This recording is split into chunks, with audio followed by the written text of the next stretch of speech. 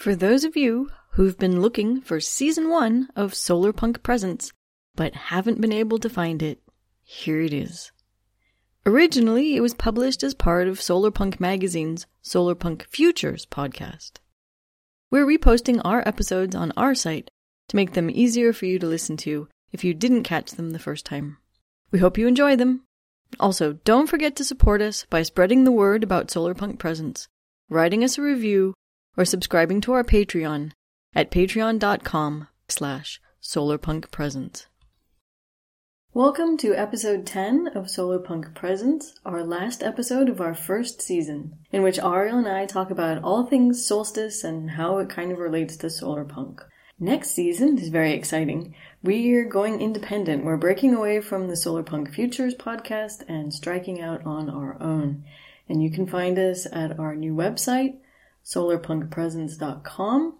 We'll have new episodes coming in January, and we hope to meet you there.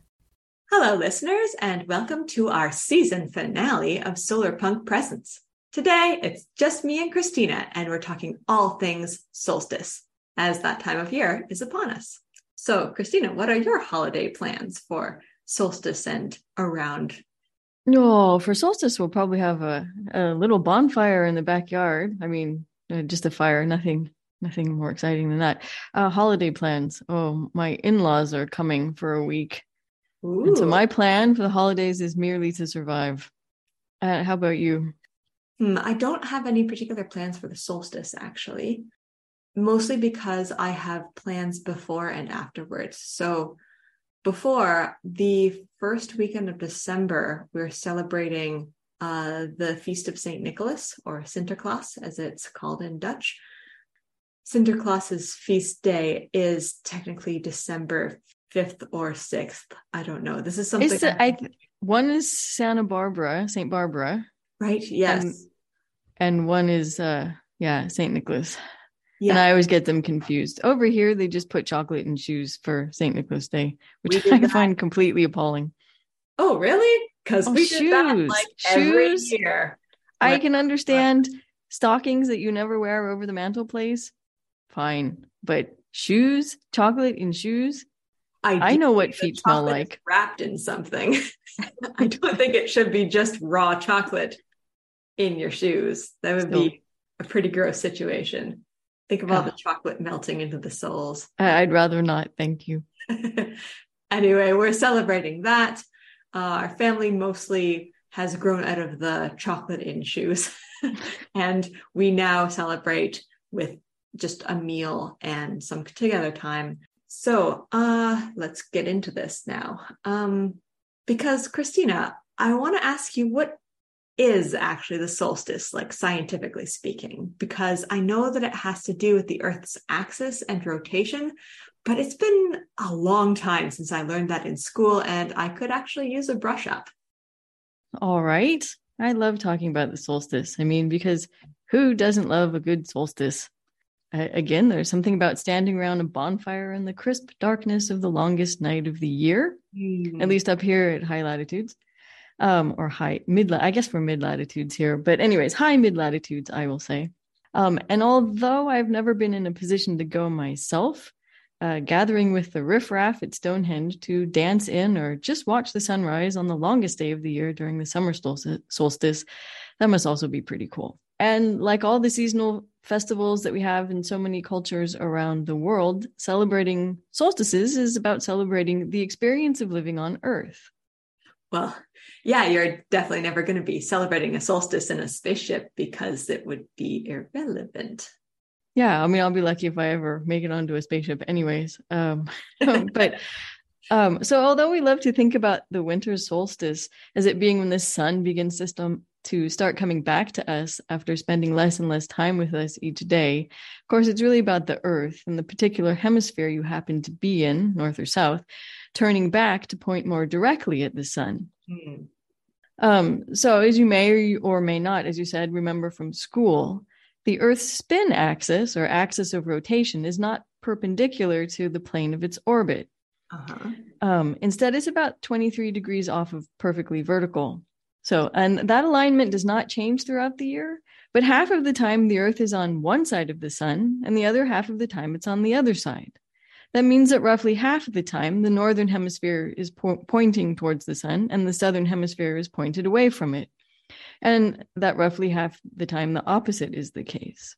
Oh, so the winter solstice isn't really about a dying sun being reborn or anything like that, but about sort of the hemisphere that you live in reaching the point in Earth's orbit where it's sort of glancing away from the sun as much as it possibly can, and then passing that point and beginning this long process of moving back to the part of the orbit where it will be tilted towards the sun. Right? Yeah, exactly. And so one of the interesting things about this is that the Earth's orbit it's very close to circular, but it's not perfectly circular, slightly oval.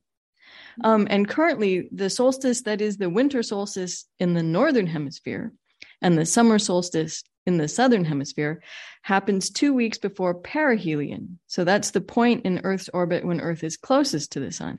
And likewise, the summer solstice in the northern hemisphere and the winter solstice in the southern hemisphere happen 2 weeks before aphelion, the point in Earth's orbit when the Earth is farthest from the sun. Okay, so the words perihelion and aphelion are extremely cool, and I need to work them into my vocabulary more. That is what I am taking away from all of this. Well, not everything that I'm taking away from all of this. So that's a full year then. So this is another interesting thing because it gives us at least two different ways to define a year. So we could measure the year as the amount of time it takes the Earth to complete one orbit around the sun, which you'd think it would be the normal way you would measure a year, right? And that's what's known as a sidereal year. And it currently takes the Earth 365.256 days to complete.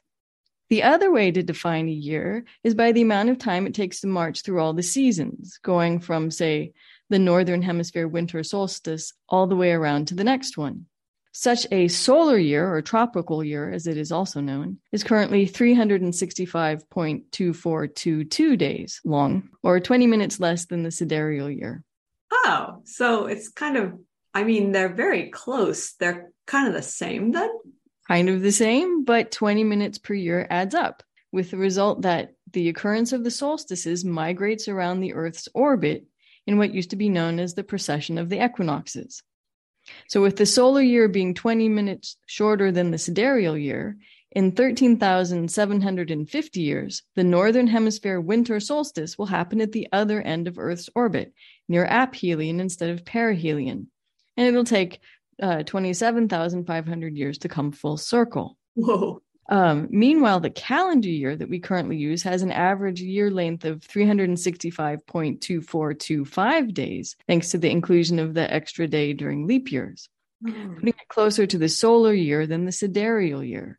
And thank goodness for that, otherwise the solstices would also march slowly through the calendar year, moving a full day earlier, about once every 70 sidereal years. Okay, wow, that's really neat. So, but what's the reason for the mismatch between the year as counted from the solstice to solstice and the year counted by how long it takes the Earth to make one full orbit of the sun? The reason that they're not the same is that Earth's axis of rotation is also rotating, as if the Earth were a spinning top wobbling slowly. And this 27,500 years is the time it takes for the tilt axis to make one full rotation. If it's something that's happening so slowly, how do we know that the Earth's spin axis is rotating? So how do we even observe something like that? So this rotation of Earth's tilted axis of rotation is something we've known about only since 130 BCE, or before Common Era, or, well, you could also just call it BC. Mm-hmm. And it was discovered by the ancient Greek astronomer Hipparchus, the same guy who brought us trigonometry. Huh? Yeah.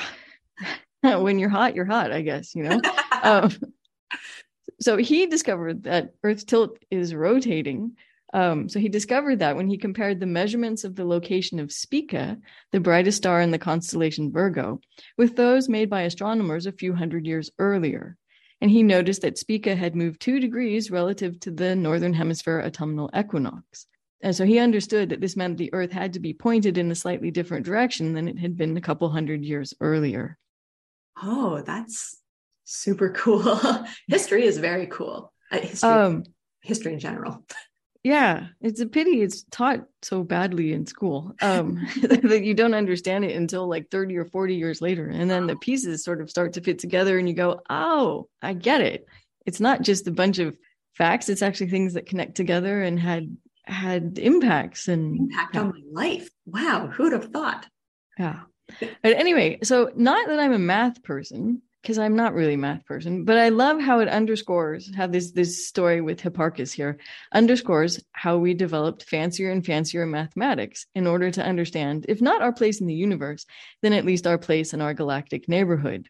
Because you need systems to understand and quantify, as well as relate to, the distance between things that are absolutely mind-blowing far away, right? And this is even true in ancient Greece, when you're looking at the stars. And I also love how the solstices and seasons are all about what it is to live on Earth.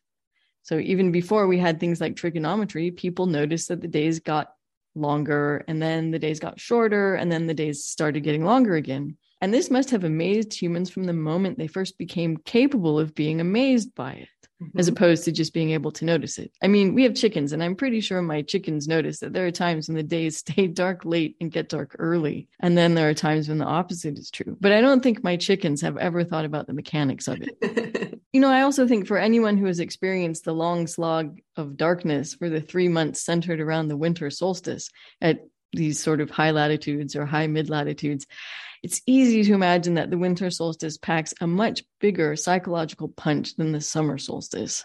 Not to mention everyone who gets seasonal depression or has seasonal affective disorder. I certainly am affected by seasonal affective disorder myself. I have one of those solar lights that I break out this time of year because I need it my brain needs it. It needs all those delicious chemicals and vitamins, and I can relate to that. I don't exactly know how that works, but it just does work. But I think that's why people up here have, since time immemorial, have celebrated the winter solstice as the beginning of the sun's return. So my theory is that party planning, so like festival planning, is something that gives you something to look forward to, and it occupies your mind, which are both huge mitigators of depression and anxiety, for me at least. I can't speak for everyone. I could imagine party planning might spike some anxiety in some people, but, yeah. But that being said, you may be onto something. I was just reading in the paper this morning, on the internet version of the paper anyways, that at very high latitudes, like in Svalbard up in the Arctic Circle, or in Tromsø in Norway, so not that much further south than Svalbard, people actually don't suffer from much of this seasonal affective disorder, even though the sun just flat out goes away for 2.5 months. Because the locals are too busy being excited about winter and the prospect of snowshoeing and cross-country skiing and snowmobiling and drinking hot cocoa all snuggled up on a sofa with friends in front of a cozy fire. So they're too busy getting excited about all of that to get depressed about the darkness. And I have to hand it to them for that enthusiasm, because it is hard to go without sun. Oh, yeah. Like, I once spent 5 days in Iceland in December. So that's actually just south of the Arctic Circle. So much further south than Svalbard and Tromsø. So Iceland in December still has days. So even though they start at about 10 in the morning and end at 3 in the afternoon, and the sun never really makes it out of twilight. And those 5 days, I mean, that was hard. I could imagine. So even though I was on vacation and it was fun touring around the countryside, seeing geysers and waterfalls and visiting Reykjavik's Penis Museum, by the end of those mere 5 days, I was a gibbering wreck, desperate to see the sun again. Well, it's like humans have forgotten how much we're tied to the sun and to the seasons and to the natural world. When I lived in Edmonton, Alberta, I mean, that isn't nearly as far as north as Iceland, but at the solstice, the sun rises after 9 a.m. and goes down around 4 p.m. And it was deeply depressing. So maybe we need to well, we've got Christmas, and Christmas takes our mind off of these things, which in some ways Christmas is also a solstice celebration.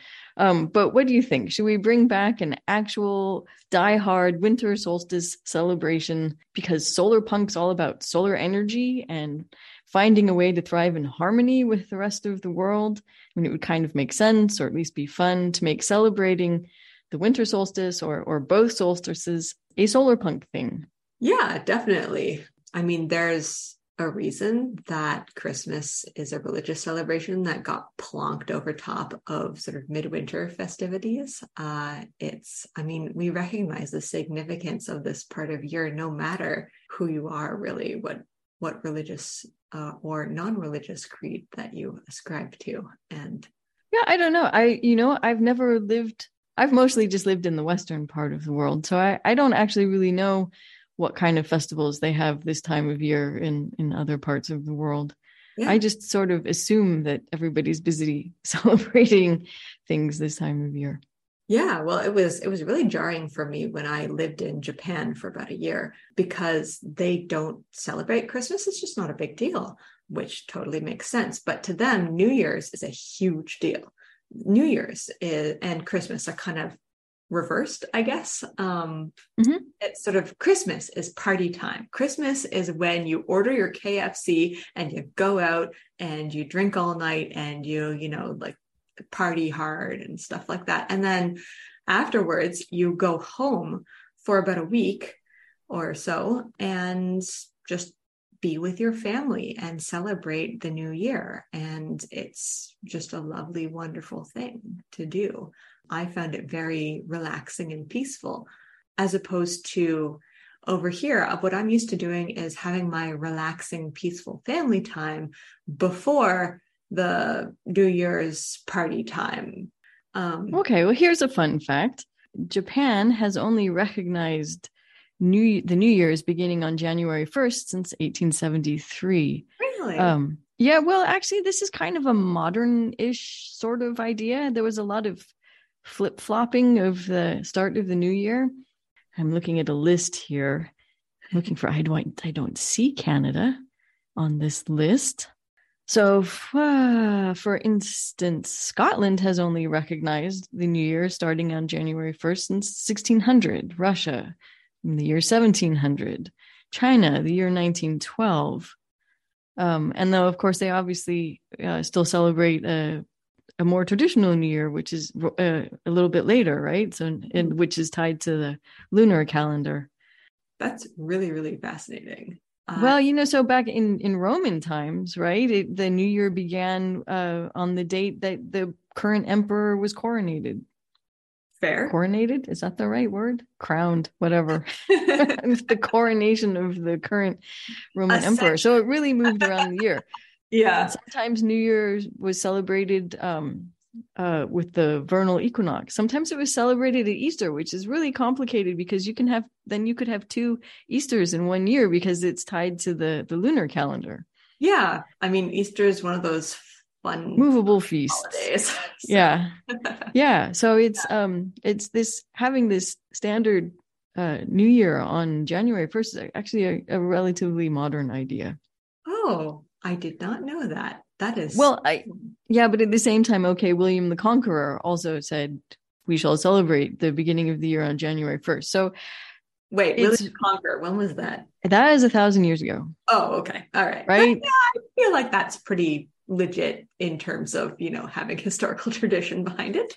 Yeah, but I mean, in terms of it really becoming this solid idea that we feel like it's been around forever and it's been this way forever. It hasn't really been this way forever. So that's just a little interesting bit of perspective. Yeah. Well, I mean, I think solstice celebration is very solar punk, and it's sort of grounding in astrophysical science and these, I know they're not constants. You just explained to me how they're not constants, but these astrophysical constants, I'm going to say it anyway, and the history of humans discovering more about our place in the solar system and how the Earth moves around the sun. Yeah. Okay. Science is definitely solar punk. I also think, though, that solstice celebrations are solar punk because of the way that it's so important to the human experience, that we have made so many stories, some deeply spiritual and important stories about this time of year, sort of across the ages of history up to the present moment. And the way that we have even taken some of our spiritual and important stories, such as the birth of Christ, and plonked it down at this very important time so that it coincides with this astrophysically important and seasonally important time of year.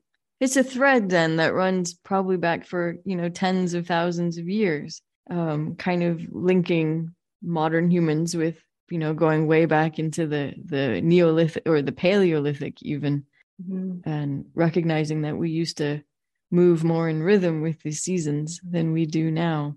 I mean, I was thinking that too, and also thinking about how solarpunks are very tuned into change. So how the environment is changing is a big reason why a lot of us got into the solarpunk movement in the first place. But how climate catastrophe is sending our world into this time of constant change, and not necessarily change that we can anticipate. But also how socio-political systems are in flux, how seasons change, but also solarpunks are demanding change and being the agents of change ourselves. We demand utopias in whatever local instances those can manifest, and we protest for political, social, and economic change. We write stories where the world is fundamentally changed or changing, and we dream of futures where change has happened and everyone is positively affected by that. Oh, that's an interesting way of looking at it. So looking at the solstices as marking change. It is very cyclical and it's very rhythmic, but it is true. It is about flux and about recognizing the influence of the environment upon our lives and habitats, I guess you could say. I think celebrating the change of seasons is very solar punk, as is celebrating an astrological constant. Sorry, I did it again. Yeah, wait, no, that's okay. I know what you mean. Not a constant, but a process, maybe. Well, to us as humans with our relatively tiny lifespans, seems fairly constant. I mean, right, sort of constant in the same way as you can always expect the sun to rise in the morning. There's a rhythm to it, and you can depend on it. It's going to keep going. Exactly. And you can mark time by it. Yes. Yeah. In that sense, it's constant, like a metronome. Yes. Yeah. One of my greatest fears is that the seasons will no longer be a constant, dependable, cyclical rhythm, but instead they'll be thrown into chaos with climate chaos and all of that. And so I start to spiral into the anxiety about that. But in a world of flux, sometimes it can seem like the astronomical points are the only things that don't change. So solstices are things that don't change. There's always going to be this, or well, for me, there's always going to be this waxing and waning of the light. Even though, yes, I know that these things do change on such a vast time scale that we as humans aren't super able to perceive it sort of in our lifetimes. But in the short term, what do we have to cling to? Yeah, I mean, so that's a nice idea. So there's this change that is this rhythm of change that's built into the system, and we've learned to live with it. When we've learned to not just live with it, but thrive, right? We know when to plant the food, and we know when to harvest it, and we know when it's going to get cold and we should be drinking hot chocolate, and we know when we should be out, playing at the beach and all this kind of stuff. And so maybe it's a good reminder that we are an adaptable species, and that we can face change, even swings in temperature, and learn how to adapt to them. We just have to get off our butts and actually do it, as opposed to just yelling at each other. Yes, that's extremely hopeful. It can be very much of a downer to think about how we have this darkest night, this quiet before dawn. And we look forward to the return of the light, the promise of spring, the knowledge that winter is so necessary for our planet, for our souls to take a rest, break, a time of hibernation before getting to the business of positive change and of growth and of fighting for life. And I got a little bit lyrical there. Sorry. And a little bit exclusive also. That's my Northern Hemisphere bias coming through. This is sort of how I tend to think about solstice. Well, they also have a winter solstice in the Southern Hemisphere. So, I mean, I think you're not being exclusive. Maybe the tropics, they don't get to enjoy the warm, cozy solstice feelings, but That's because their daylights don't change by very much throughout the year. Yeah. And I think these sort of phenomenon, they tend to make us feel small and lyrical. But this is the point in our discussion when I would like to pick your knowledgeable science fiction brain, because I was thinking, have I ever read any science fiction or fantasy stories where they involve the solstice? And I couldn't think of any. Yeah, maybe some. I was racking my brain. I can't really think of much except for The Dark is Rising by Susan Cooper, which was a favorite of mine when I was obviously a favorite of your cats too. Yeah. The Dark is Rising by Susan Cooper. Have you read it? I have. I am woefully badly read. I have not read it. It's actually part of a 7-part young adult series. And I read it when I was small as well. It was my first, I would say it was my first exposure to Welsh folklore and English folklore, specifically, what was it? Folklore that's extremely rooted in place. It has to do with Herne the Hunter, which is specific to the British Isles and a certain place within the British Isles. It follows that formula. Well, it wasn't a formula when Susan Cooper wrote it, because I think she wrote it in like 1973. So this was maybe the trope starter. It follows a boy on his 11th birthday. He wakes up and realizes that strange magical things are happening to him. And he is given a prophecy, and he realizes that he is part of an old magical society.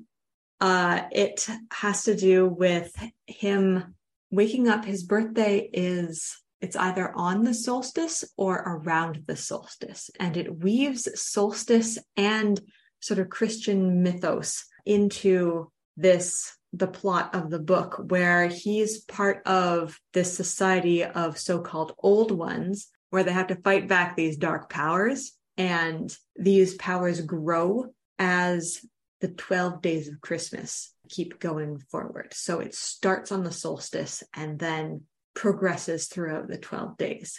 I believe it's been a long time since I've read it. There's a large plot point of a snowstorm. It's a very fun book to read in the winter, because it's very nostalgic for a lot of Northern Hemispherical phenomena around the winter, such as snow and being snowed in, being alone in a dead world, or not a dead world, a dormant world, and feeling that there is a certain power underneath all of this snow that you can tap into. And I would highly recommend it. I do not recommend watching the 2007 movie adaptation called The Seeker, The Dark is Rising, which departed significantly from the plot of the book, was criticized by the author for it, and is overall just kind of terrible. It's the way of things.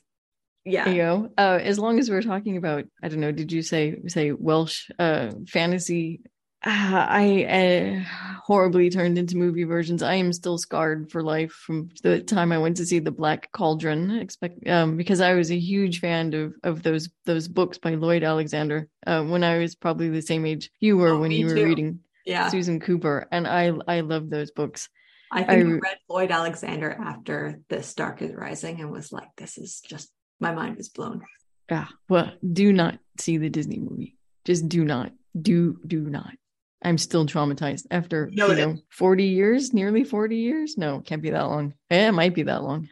But yeah, I think it would be fun if people would write some solarpunk stories that center around either the winter or the summer solstice, and what kind of, imagining future traditions that communities might have to use the solstice as a way to celebrate our connection with the earth and our respect for it and our learning to live within the earth again, rather than subjugating it.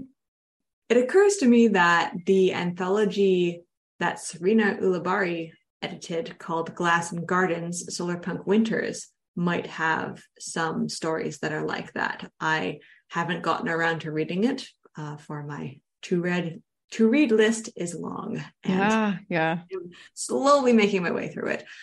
But the summary says it envisions winters of the future and stories of regular people rising to extraordinary circumstances to survive extreme winter weather. And so they're sort of both scientific, and I would bet that they do have a bit of what you were talking about of imagining these future traditions and these ways that people can mark the change of seasons, or the, I guess, pinnacle of the season at solstice. It would be good for us, right? It would be good for us to get out there and become reattuned to the natural rhythms of the planet, I think. Maybe we would learn to respect things more. I don't know. I mean, both you and I, since we both come from North America, we really come from a culture that is based on having completely conquered the wilderness, and all the people living there. And I think it's hard to break out of that mindset, even if you decide to do it. I mean, it infuses your vocabulary and the phrases that you use and your entire thinking about, it wasn't until I moved to Europe that I started to think about, eating seasonally, right? Yeah. Not eating strawberries in November and things like that. Whereas when I was younger, I wouldn't have given it a second thought. Yeah, same here. I grew up in Toronto. I'm very Southern Canadian. I will say that there are certain communities, especially in the more northerly you go in Canada, the more in tune to the rhythm of the seasons, and the more conscious that people are of the fact that the wilderness is still out there and you need to respect it or you're going to die. So, well, yeah, maybe that's because it is still out there up there. And if you don't respect it, you will die. something crazy like 85% of the population of Canada actually lives very close to the 49th parallel. And so is about as southerly as you can be. And so there is that North American mentality of having conquered nature, because there are so many people down here, and there are so many of the trappings of civilization, such as roads and snowplows. Well, and not to mention the world's largest shopping mall, right? Yeah. I mean, is that still a thing where you can just spend all winter down there? Largest shopping mall, although I would say in Edmonton, it gets down to -20 very regularly during the winter. But so there's weather and there's wilderness, though. Yeah, that's true. I mean, you're not worrying about moose and bears and things like that wandering in, or? In Edmonton, yes, you are. Really? Okay. Coyote attacks in Edmonton are kind of a thing. You really? don't want your kid playing outside on the front lawn without supervision. That's amazing. Yeah. It's only happened I'd say since the coronavirus, coyotes got a little bit more bold because there weren't as many people out doing things. And so now the coyotes can be found in suburbs, just wherever. There's the river valley that goes straight through Edmonton, is a huge habitat for a lot of really great biodiversity, but that includes coyotes as well.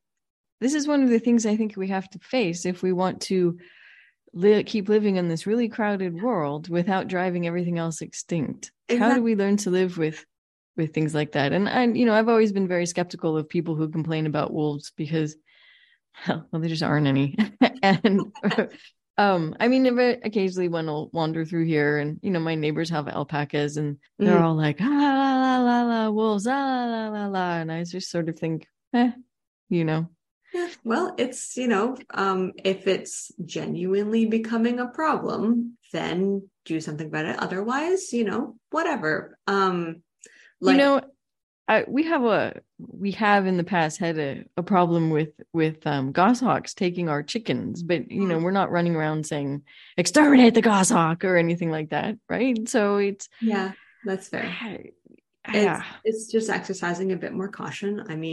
I definitely after my accident, I held a regimen of going for walks every single morning in the river valley. And there was one morning when there was nobody else on the path except for a coyote. And I turned around and went the other way because I was like, I don't know if he's got friends in the bush. I don't know what this coyote is going to do to me. Maybe he has rabies and just one bite will be enough to, take me out. They right? have vaccinations for that, and medicines and stuff. I know, but I had just gotten out of a very long hospital stay. Yeah, okay. Not looking forward to going back. So I am actually far more worried about bats for rabies than wolves and coyotes. I don't know, maybe I'm naive. When I see a coyote, I don't think I've they're ever magnificent. seen a wolf. The ones I've seen have been a bit mangy and hungry looking. So I mean, the ones that Edmonton have all the rabbits and stray cats and small dogs to snack on, right? So they're doing all right.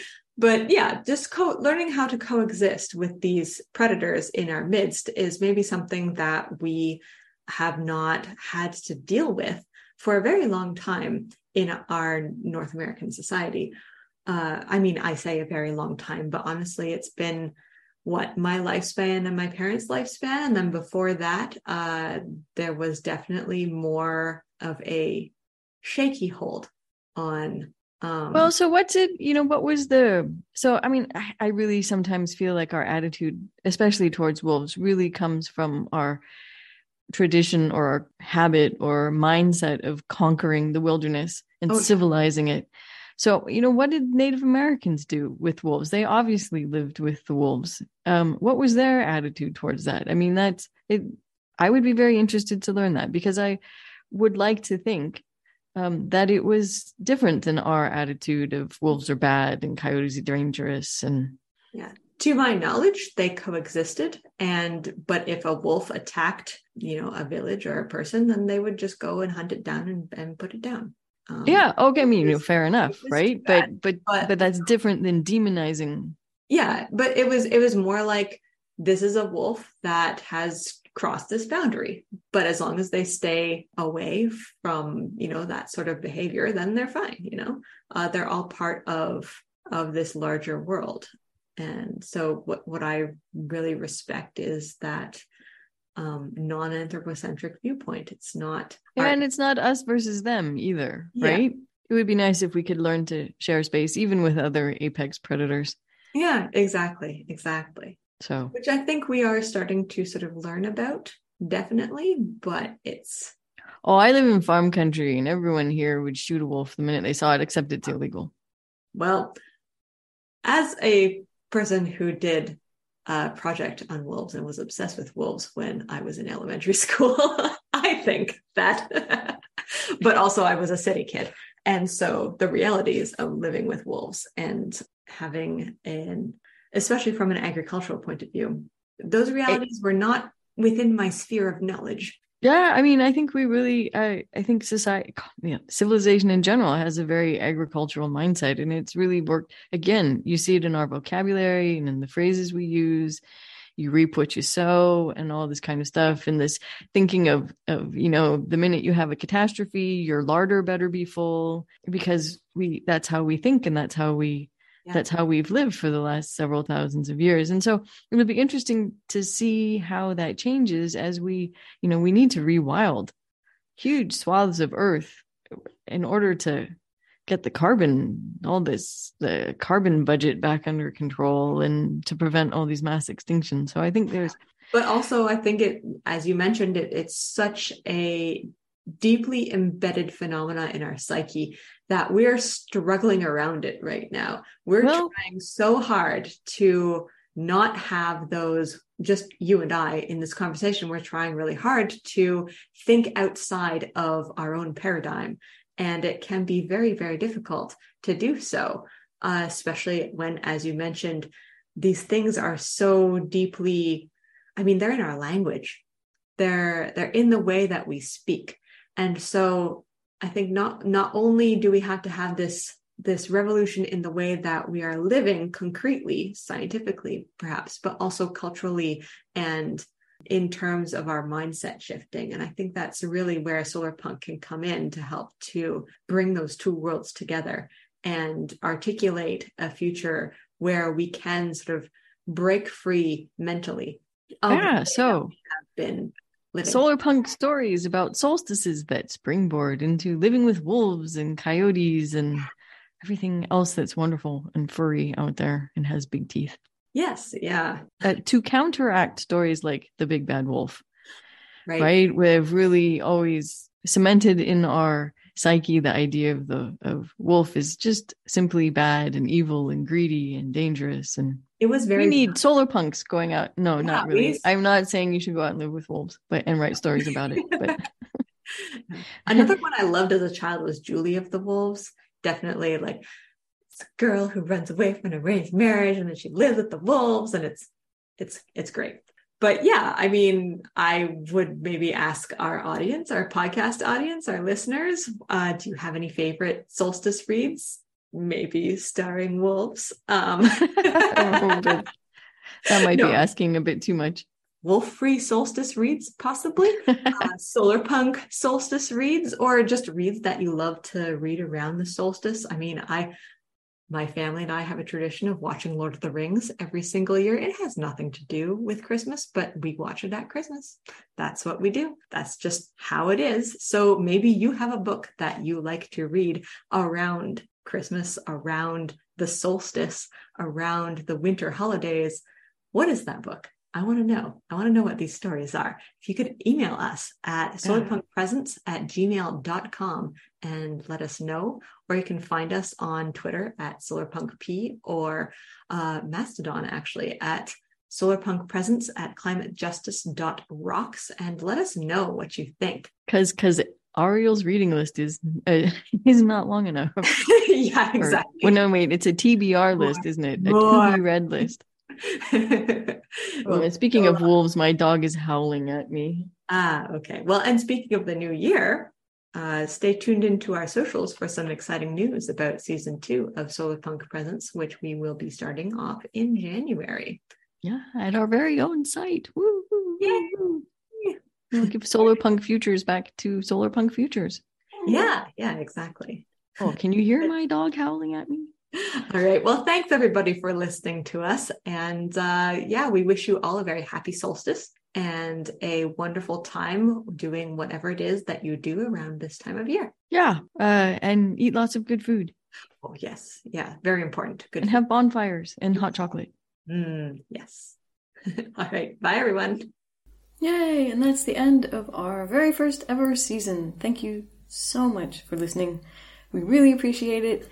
We hope you'll join us in season 2 when we fly free from the nest and have our own site and our own podcast at solarpunkpresents.com.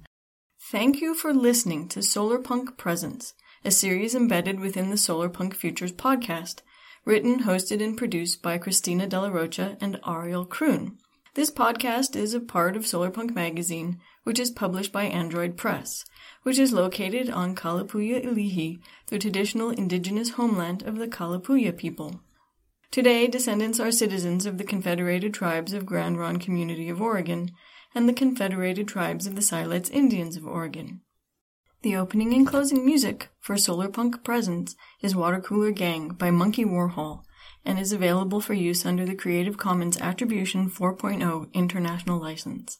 So, thank you again for listening, and until the next episode, stay solarpunk.